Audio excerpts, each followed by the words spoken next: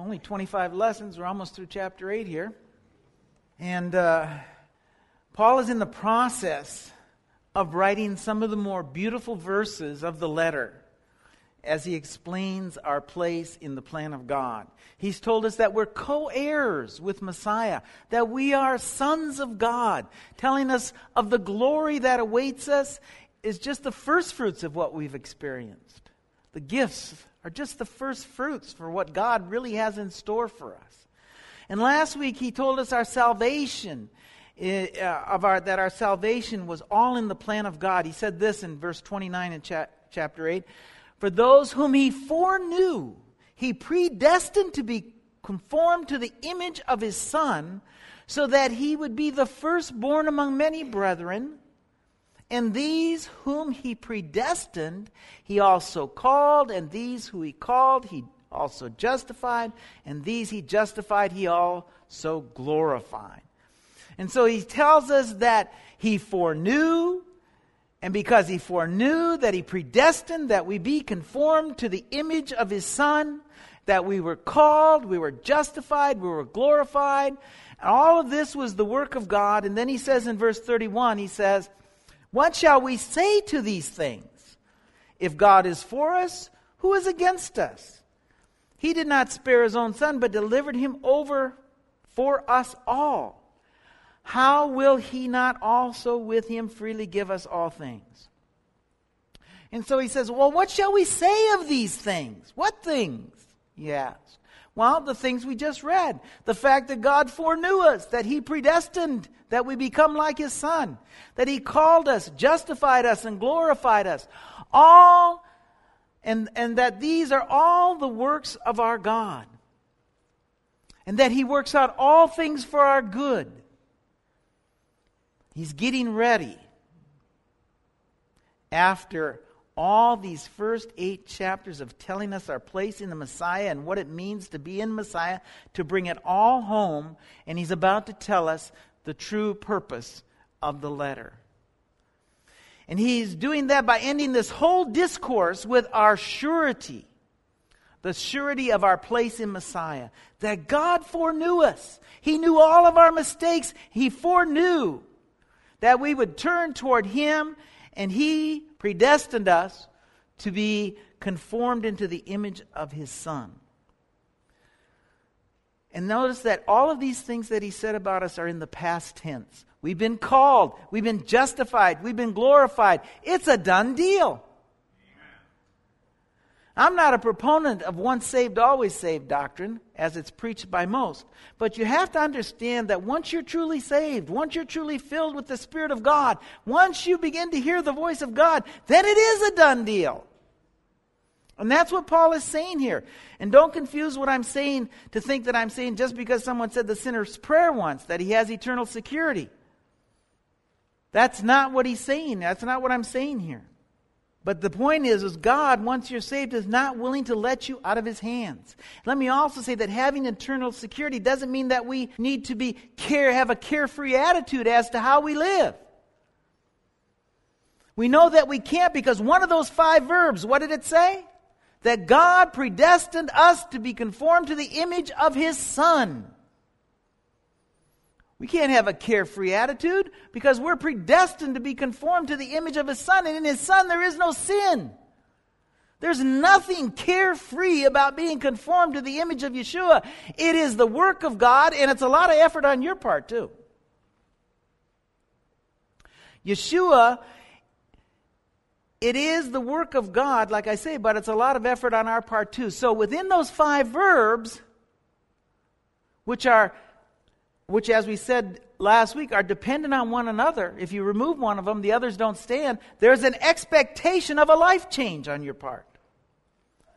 Now, I wanted to go through these things this way because that's the way it's always taught.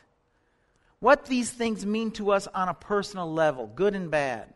Good because we need to know that we have security in Messiah, that we're being transformed. But we also need to know this. Paul isn't writing to us.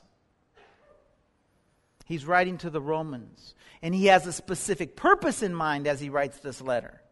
You need to understand that while Paul is explaining our place in Messiah, he's really speaking to the main audience of his letter, which are believing non-Jews of Rome. And he's setting them up now for the purpose of his letter. Can you imagine these Romans sitting in their pews listening to Paul's letter, relaxing in their seats, feeling all warm and cuddly, secure, just as you're feeling warm, cuddly, and secure, right? After reading this, right? Well, in the next few chapters, let me tell you, the other shoe's going to drop. But first, before we get there, we got a little more cuddly and warm to do with. Verse 33. Who will bring a charge against God's elect? God is the one who justifies. Who is the one who condemns? Yeshua the Messiah is he who died. Yes, rather who was raised, who is at the right hand of God and also intercedes for us. He says, who will bring a single charge against God's elect?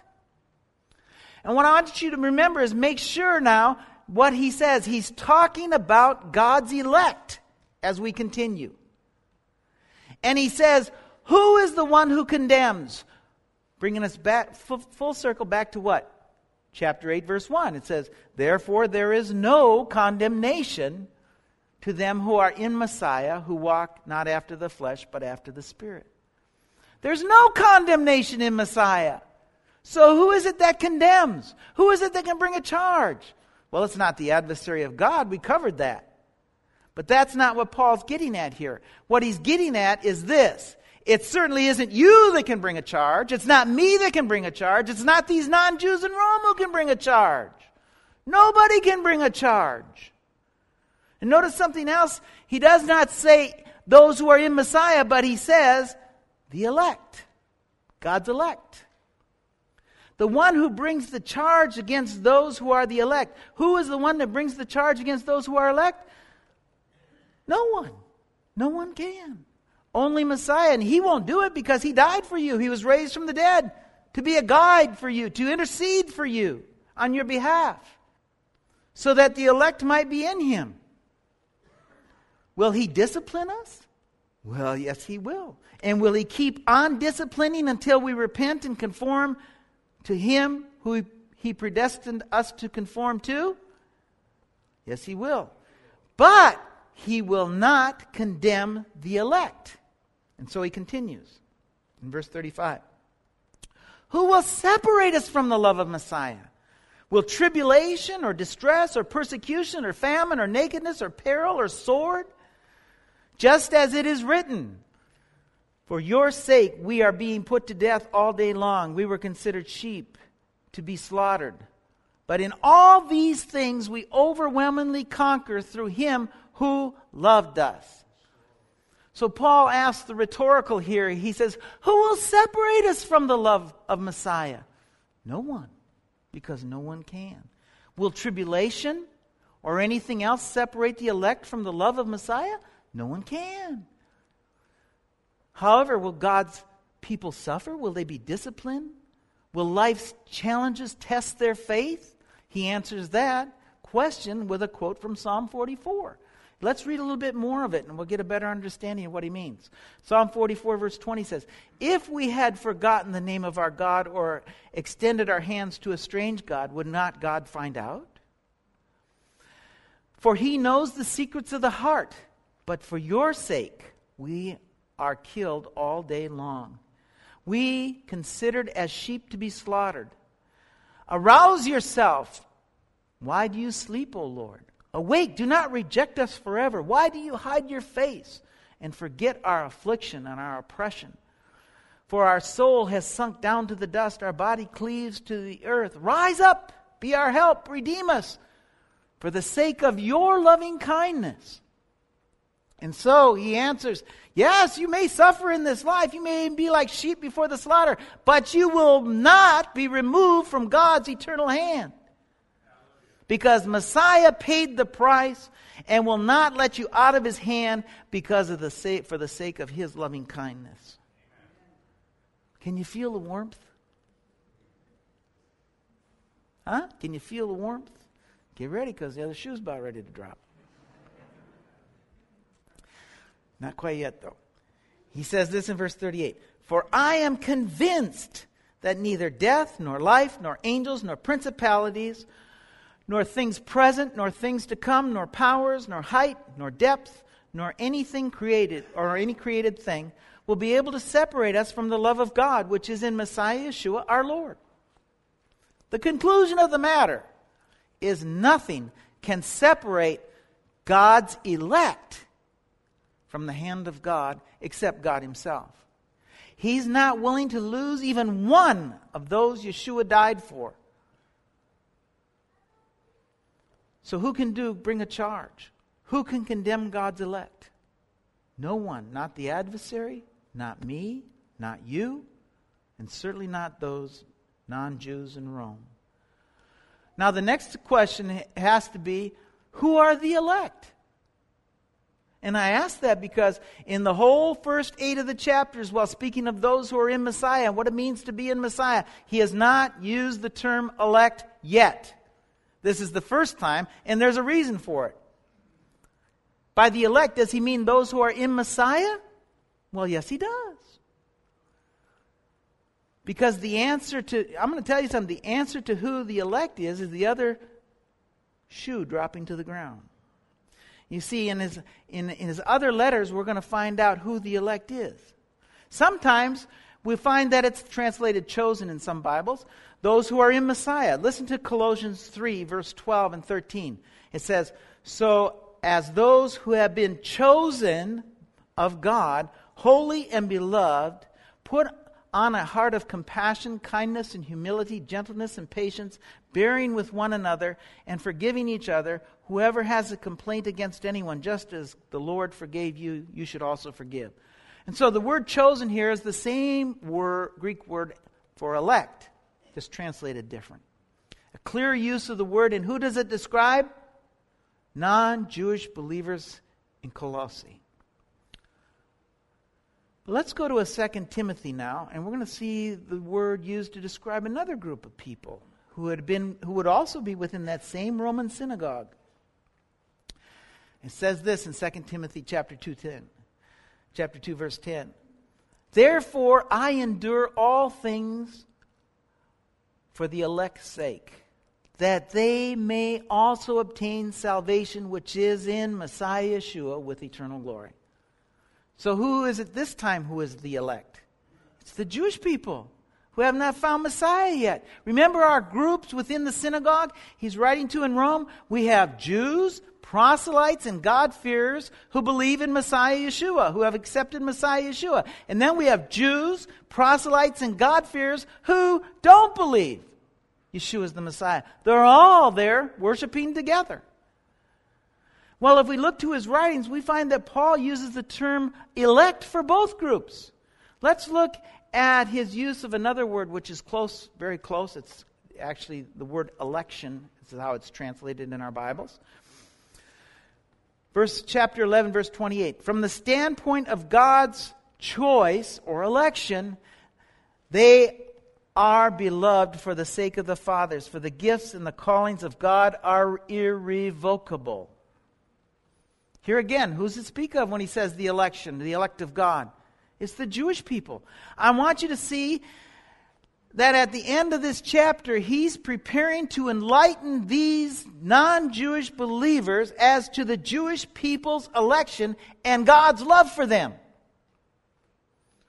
They too are in the hands of God. They too are those he's not willing to let out of his hand. Even though they don't know Yeshua the Messiah as of yet,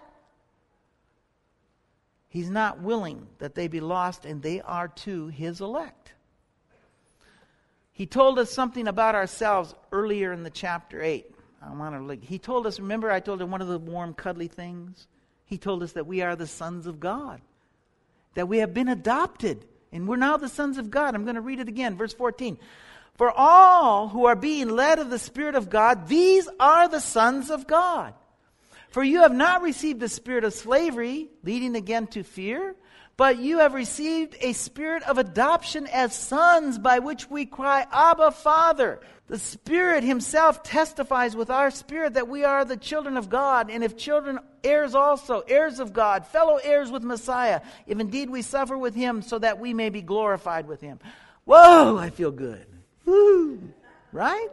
Wonderful, heart-warming, faith-building passage intended to give us faith and confidence in what God has done for us, right?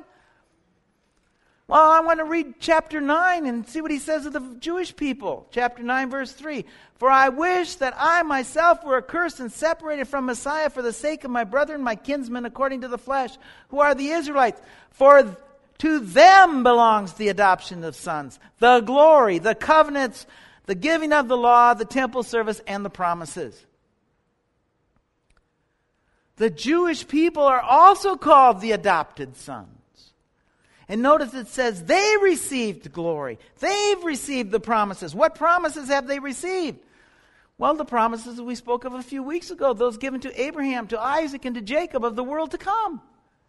And not just that, but now remember our 5 verbs. Remember what our 5 verbs were? He foreknew, he predestined, he called, he justified, he glorified. All in the past tense, a done deal for we who are in Messiah.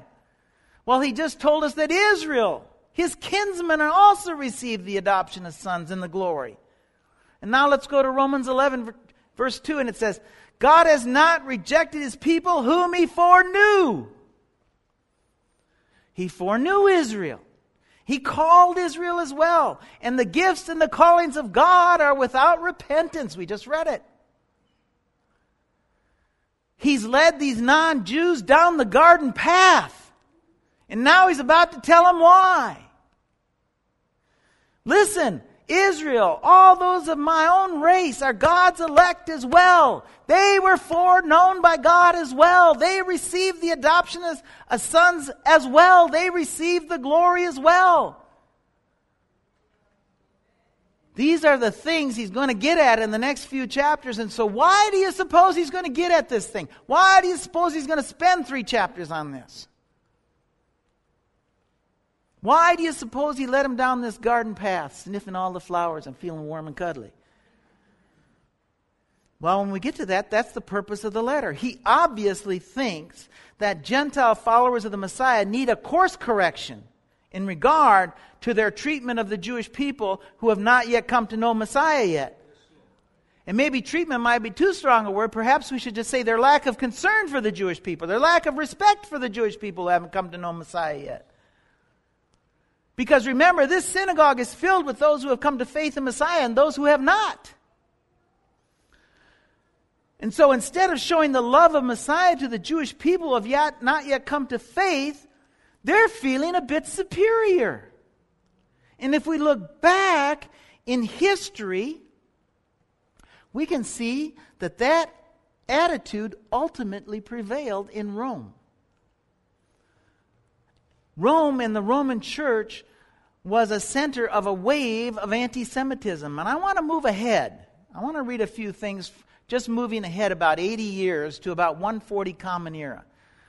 We have this fellow, his name is Justin Martyr, and he's one of the most highly respected and earliest of the church fathers, so much so that this is what the Catholic Encyclopedia says about this guy, Justin. It says this of him: the role of St. Justin may be summed up in one word. It is that of a witness.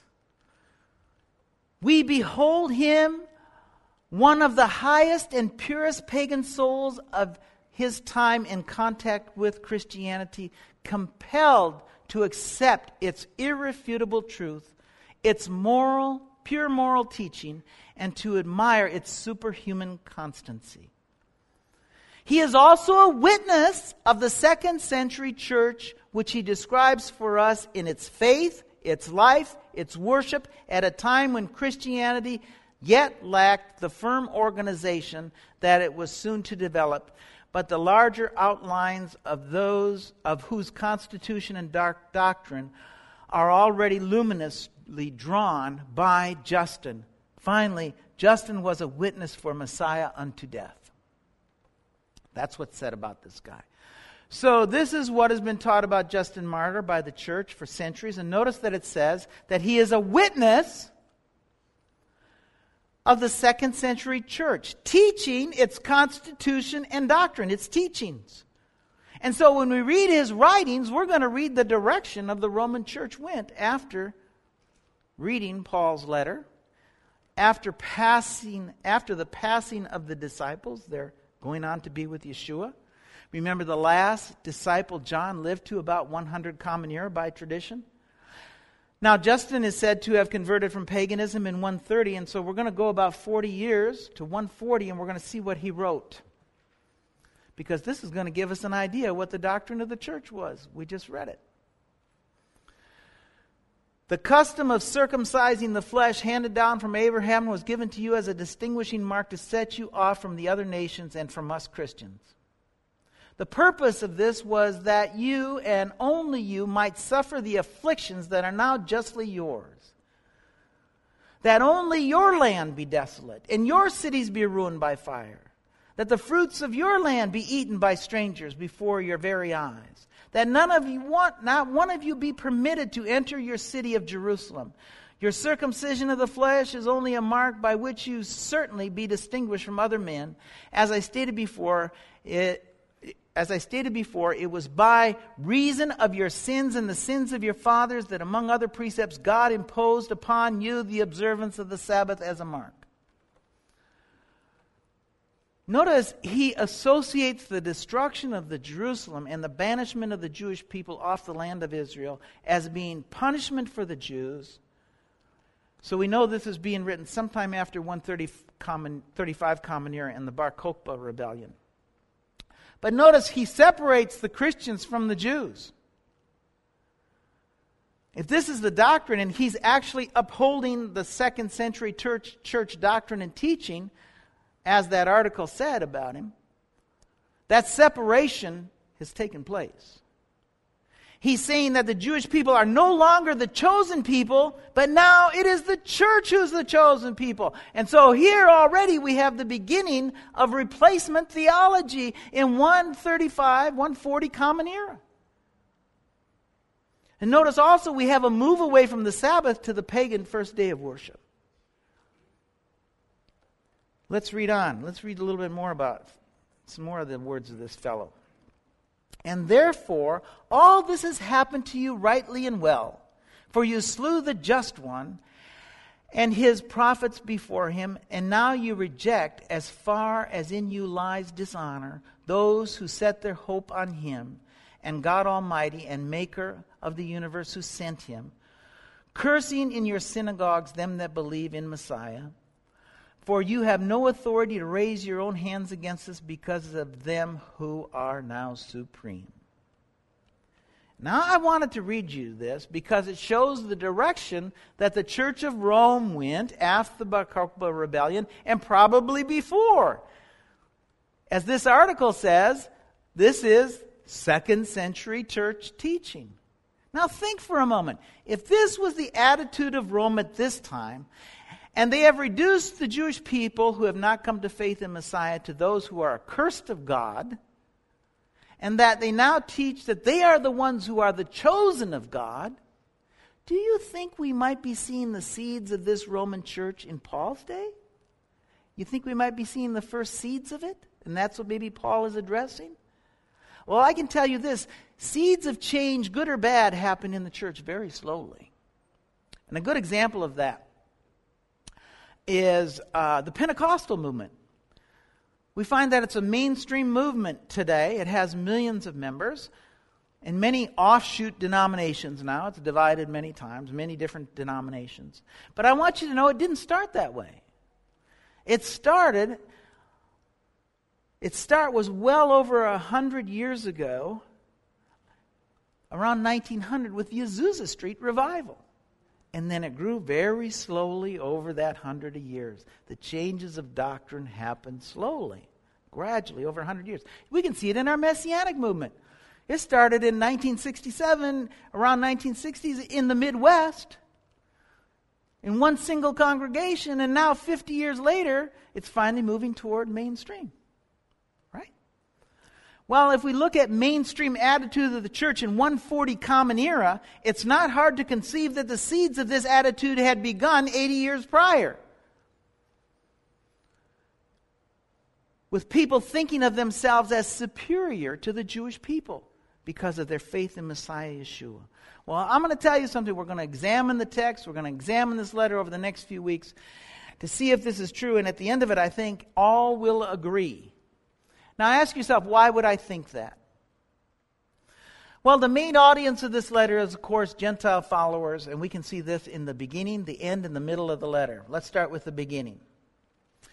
1:13. It says, I do not want you to be unaware, brethren, that I often have planned to come to you and have been prevented so far, so that I may obtain some fruit from among you, even as among the rest of the Gentiles. I am under obligation to the Greeks and to the barbarians, to the wise and to the foolish. So for my part, I'm eager to preach the gospel to you also who are in Rome. And so he's telling us, who's he writing to? The Gentiles, former Greeks, former barbarians, and the like. Now, if we move to the middle of the letter, he says this in chapter 11, but I'm speaking to you who are Gentiles, inasmuch as I am the apostle to the Gentiles. So in the middle letter, he tells us again, who's he talking to? Gentiles in Rome. We go to the end of the letter, chapter 15, verse 15. It says, but I have written you very boldly to you on some points, so to remind you again, because of the grace that was given me from God to be a minister of the Messiah Yeshua to the Gentiles, ministering as a priest of the gospel of God, so that my offering of the Gentiles might become acceptable and sanctified by the Holy Spirit. And so he's writing to the Gentiles. They're his main audience, and we can gather from his statement here that this is what? It's a letter of correction. And he tells us the reason for the correction, so that his offering may be acceptable and sanctified by the Holy Spirit. So the next thing we need to ask ourselves, what's he trying to correct? Right? Well, if we move again to the middle of the letter, we're going to find out what he's trying to correct. Verse 17 of chapter 11, he says, but if some of the branches, speaking of Israel, were broken off, and you, being a wild olive, were grafted in among them, and become a partaker with them of the rich root of the olive tree, do not be arrogant toward the branches. But if you are arrogant, remember that it is not you who supports the root, but the root who supports you. You will say then branches were broken off that I might be grafted in. Quite right. They were broken off for their unbelief, but you stand by faith. Do not be conceited, but fear. So if the main audience is the non-Jew, and he says in speaking of his Jewish brethren in the community, that they are the natural branches, and the non-Jews are grafted in, and he says, don't be arrogant, don't be conceited, or you too may be broken off. What do you suppose the problem is here? Pretty simple, isn't it? It's not hard to see, because he's going to repeat himself in the next chapter. Chapter 12, he says in verse 3, for through grace given to me, I say to every one of you, do not think more highly of himself than he ought to think. You see, the problem in Rome, it would seem, is that these Gentile believers to whom the letter is being written to are on a path of alienating Jewish non-believers through their arrogance. And finally, if we go to chapter 16, the very last chapter, we're going to find Paul summarizing the purpose of his letter. And if we go to the summary and we look at it carefully, we can find why the letter is being written. And it'll give us some new insight as we go through these chapters. It says, now I urge you, brethren, keep your eye on those who cause dissension and hindrances, contrary to the teaching which you have learned. Turn away from them, for such men are slaves not of the Lord Yeshua, the Messiah, but of their own appetites. By their smooth and flattering speech, they deceive the hearts of the unsuspecting. And so the summary is that there are those who are causing division and causing people to stumble. You see, the word for hindrance there is the Greek word scandalon. and it means to stumble. I put the definition up here for you. Occasion to fall, stumbling, offense, stumbling block. There are those Gentiles who are putting a stumbling block in the way of others, causing them to fall. They're causing an offense within the synagogue of Rome. And what is the offense? What's causing these people to stumble? Well, we just read one of the things. They think more highly of themselves than they ought. Pride, arrogance on the part of these Gentiles. What are some of the other areas that are causing division and stumbling? Well, chapter 14 is going to speak of some of those areas. Food, days of worship are some of those areas. If we go to chapter 13, it speaks of another. I want to look at this one today. We're going to look at all of the others maybe next week. Everyone must submit himself to the governing authorities, for there is no authority except that which God has established. The authorities that exist have been established by God, for rulers are not a cause of fear for good behavior, but for evil. Now, what's the common interpretation of this here? The common interpretation is that Paul is referring to the civil rulers in Rome, that you need to obey them, right? And that's good advice. I mean, obey the laws of the land as long as they don't go against the laws of God, lest they put you in jail. However, if they ask you to transgress God's law, it's better to go to jail. However, I want you to notice that it says that God himself established this authority. And they are not to be feared for their good, but for the evil. That doesn't sound like he's talking about the rulers of Rome to me. Does it? You see, there's another ruler that these non-Jews had to contend with. And that's the ruler he's referring to. And who is the ruler he's referring to? The synagogue ruler. It would appear that they are rebelling against the synagogue authority, which are more than likely, again, Jewish men who aren't believers. Each synagogue had a synagogue ruler and a cantor, and they were responsible for the discipline and the fundraising in the community. Hence, we read a little farther. For because of this, you also pay taxes, for the rulers are servants of God, devoting themselves to this very thing. Render to all what is due them, tax to whom tax is due, custom to whom custom, fear to whom fear, honor to whom honor. Again, it would be hard for me to even imagine that these Roman citizens are not paying their Roman taxes. Because at that time, it would be a real problem for them. If you didn't pay your taxes in Rome and they caught you, they didn't just slap your hand and put you on a payment plan. If you didn't pay your taxes in Rome, you wouldn't even be hearing this letter read, so it wouldn't be a problem for you. So it's hard for me to conceive that this would be a problem that Paul would need to address. No, what he's referring to here is they're not paying the temple tax or some of the fees that the synagogue rulers would have imposed for some project, upkeep, salary. If you look at the synagogue history, you're going to find they don't rely on offerings. They imposed fees. If we put this all together, we're going to find that this letter is being written because some are thinking much more highly of themselves than they ought, and they're causing trouble in the community in Rome. And this is the correction that the letter is trying to accomplish. And he'll begin this discourse in chapter 9, and throughout chapter 11, he's going to tell them of the love that God has for his people Israel, the Jewish people, his brothers in the flesh. And then in 14 through 16, he's going to give them the correction that they need. And we're going to pick up this next week, and we're going to look at this word stumbling. We're going to look at some of these other things to show that this is the problem. Okay?